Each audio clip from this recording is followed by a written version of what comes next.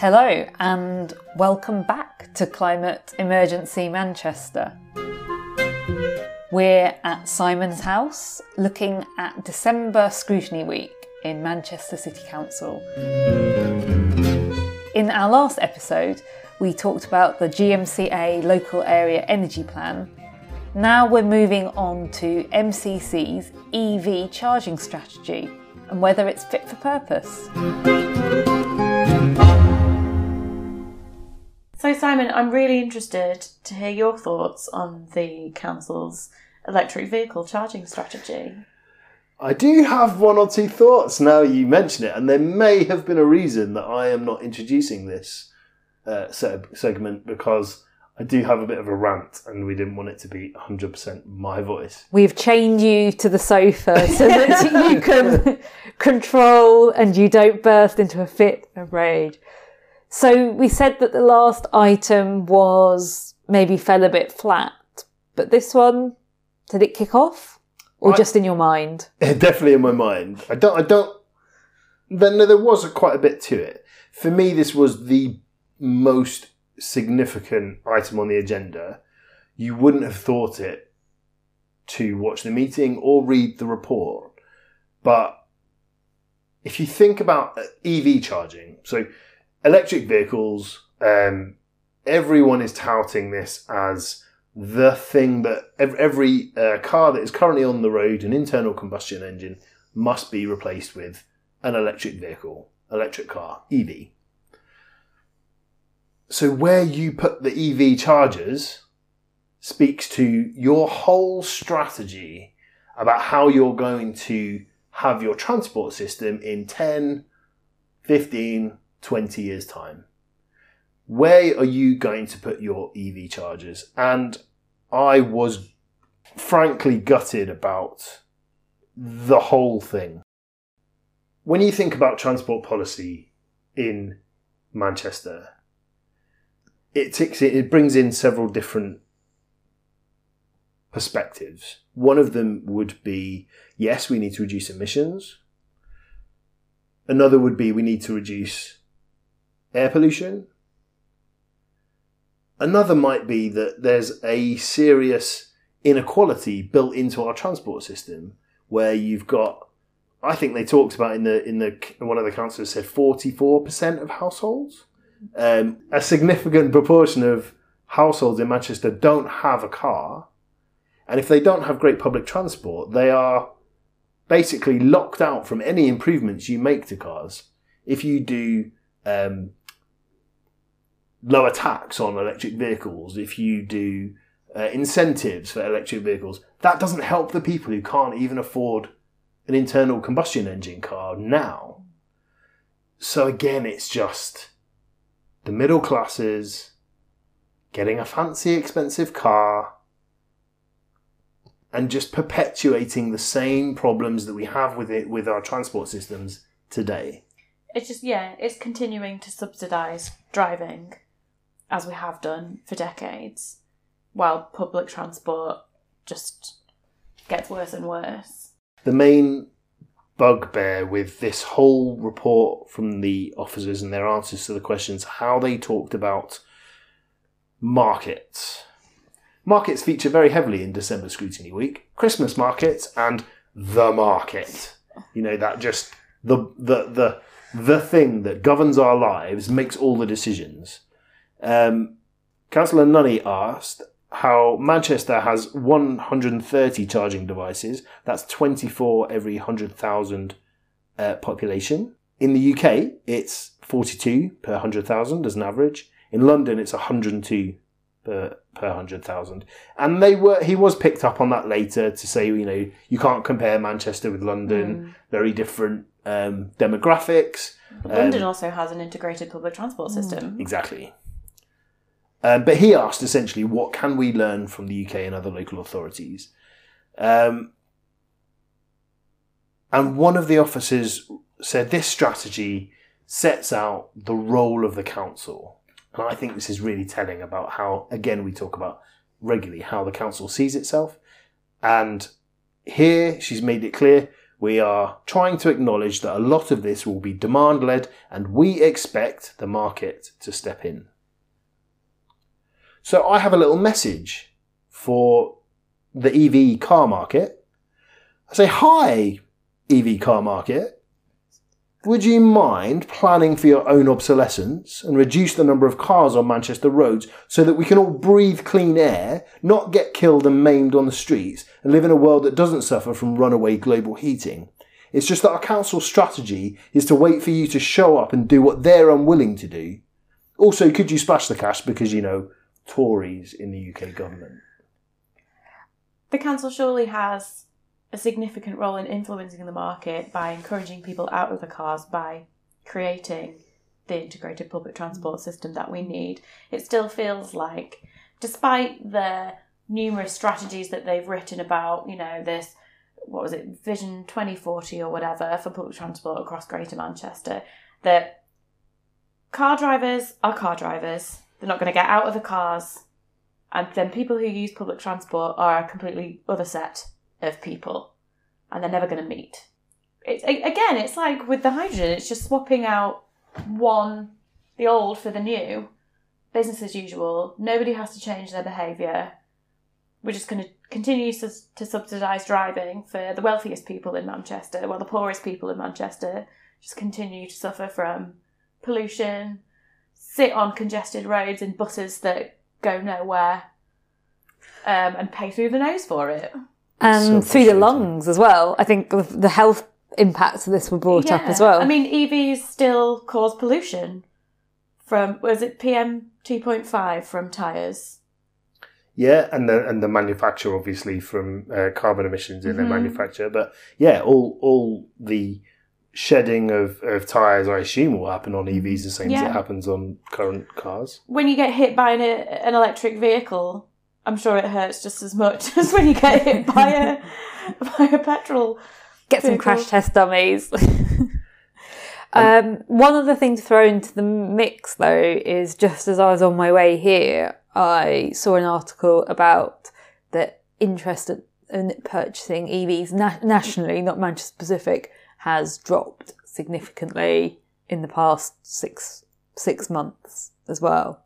So I know we've just pointed to the problems in this, but what if to do with, I think it's mainly to do with prices. We can perhaps put some articles on this in the show notes. I literally just saw it pop through as I headed out over here.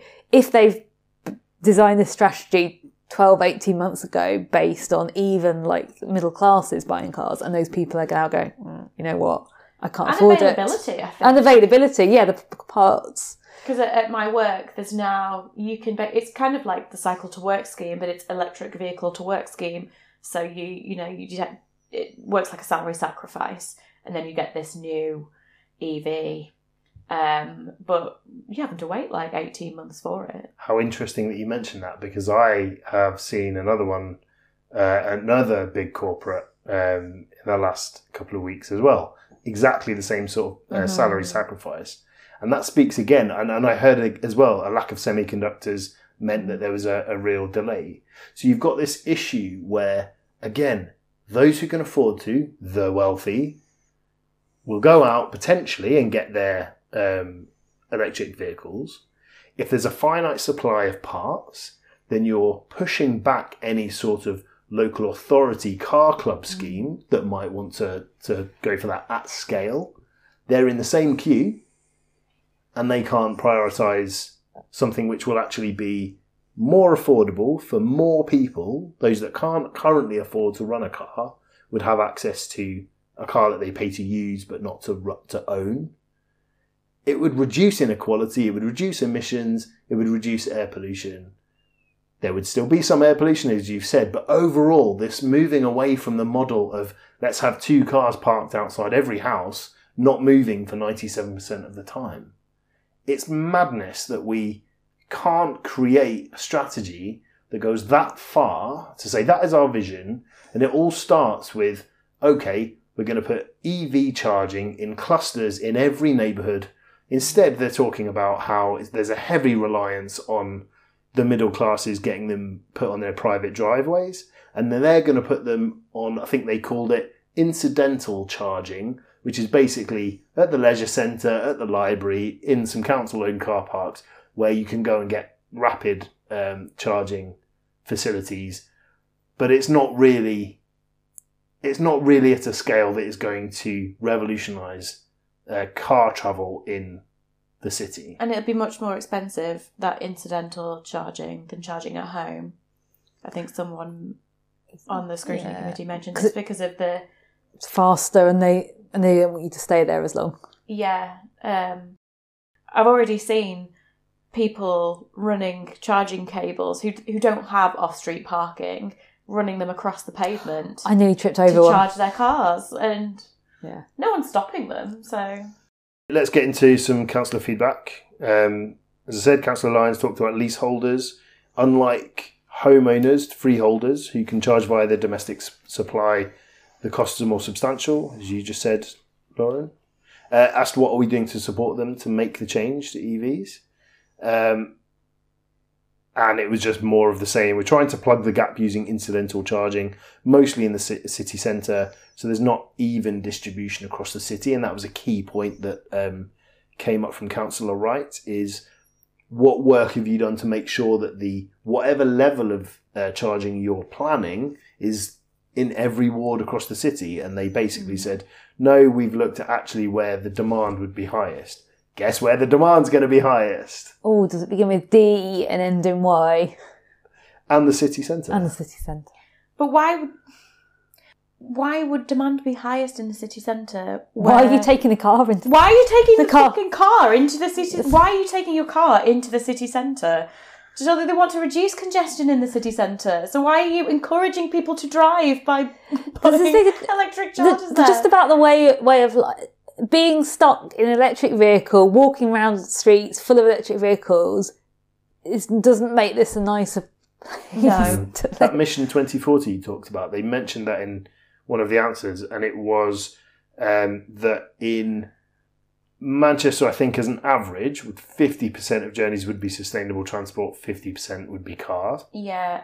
I think we can do better than that. I think in the city centre, it was 90% sustainable, 10% cars. Yeah. Councillor Wright, my hero of this segment. We're not allowed to have favourites. Are we allowed to have favourites? No, well, yeah. I mean, I really appreciated this from her. Because, like, she asked the question of how does this fit in with the strategy for public transport. Yes. And I would like to know too, Annette. And she went further in the response and the follow-up when they went back to her to see if she was happy. And she said, I am not happy with the message of leave it to the market because we haven't improved public transport. Some people are forced to drive. She said some of those are able to buy EV cars. Manchester City Council, she said, as part of the climate emergency, said we have to be leading the way on this. And in every ward of the city, we should have arrangements for charging cars. Councillor Wright wanted this to be a recommendation of the committee and said the market is not leading us in the direction we need to go. What do her comments mean for the strategy then? So she says, I'm not happy with this and I want these things to change. So she said that it should be a recommendation that the charging capacity is more evenly spread across all wards. Bear in mind that they were asked as a committee to recommend this report to the exec. They had a choice not to recommend this to the exec. And they all quietly nodded it through at the end. Has that ever happened before? Have they ever said, no, we don't recommend this? I don't know, but for me, this one where it was all market-led, market this, was a prime one to say, can you think again, please? Yeah.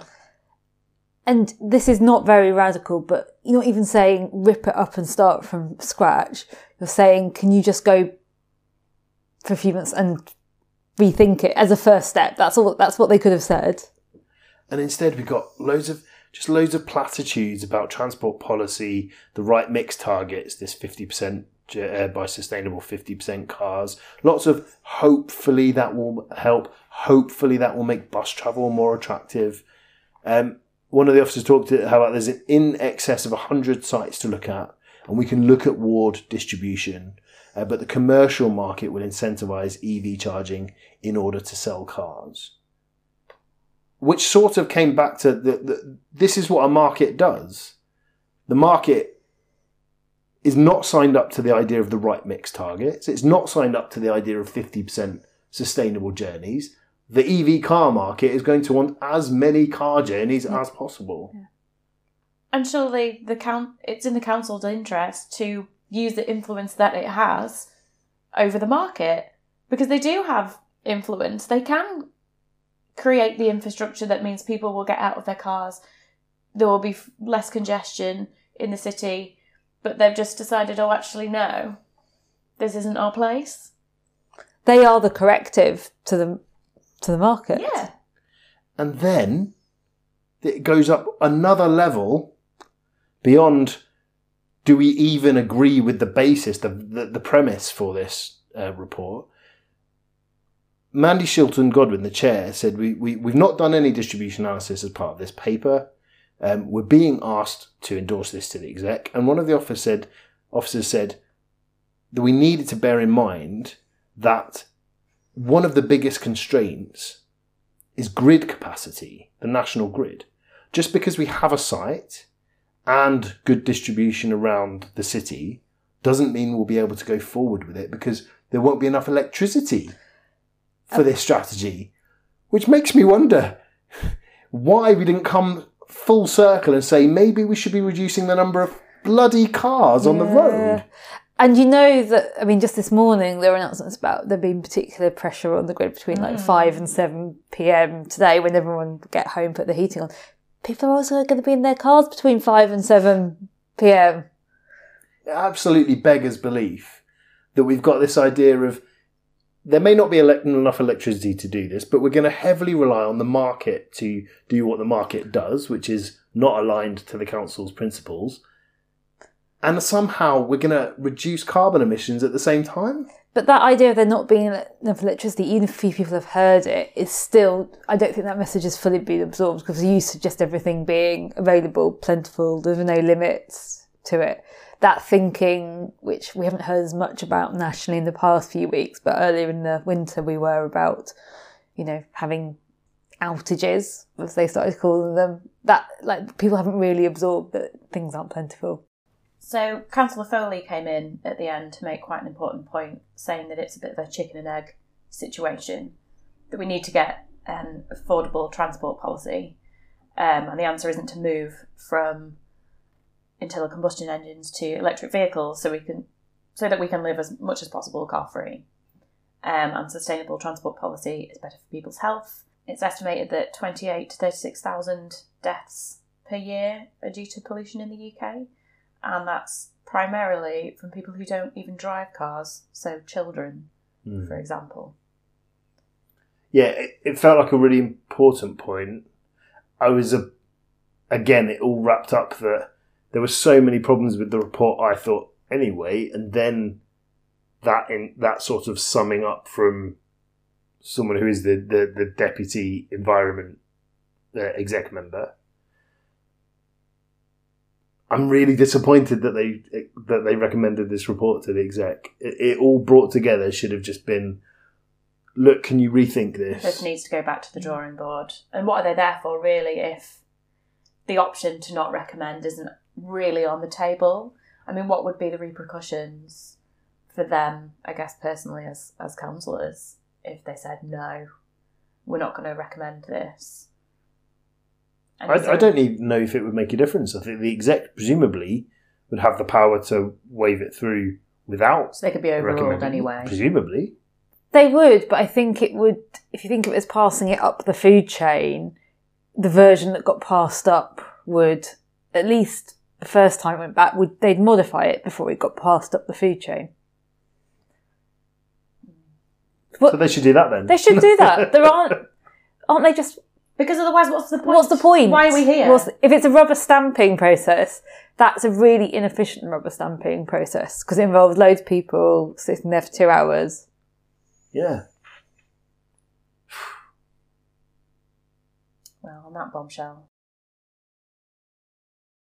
So, that's it for episode 10.2. We'd love to hear what you think. Let us know in the Q&A or by email. Also, we need your help. If we're ever going to get MCC to make real progress on the climate emergency, we need to amplify our message to as many councillors as possible.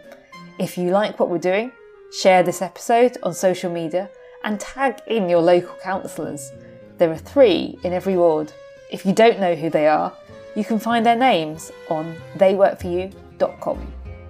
Next in the series is episode 10.3 and report on SUPs, single-use plastics.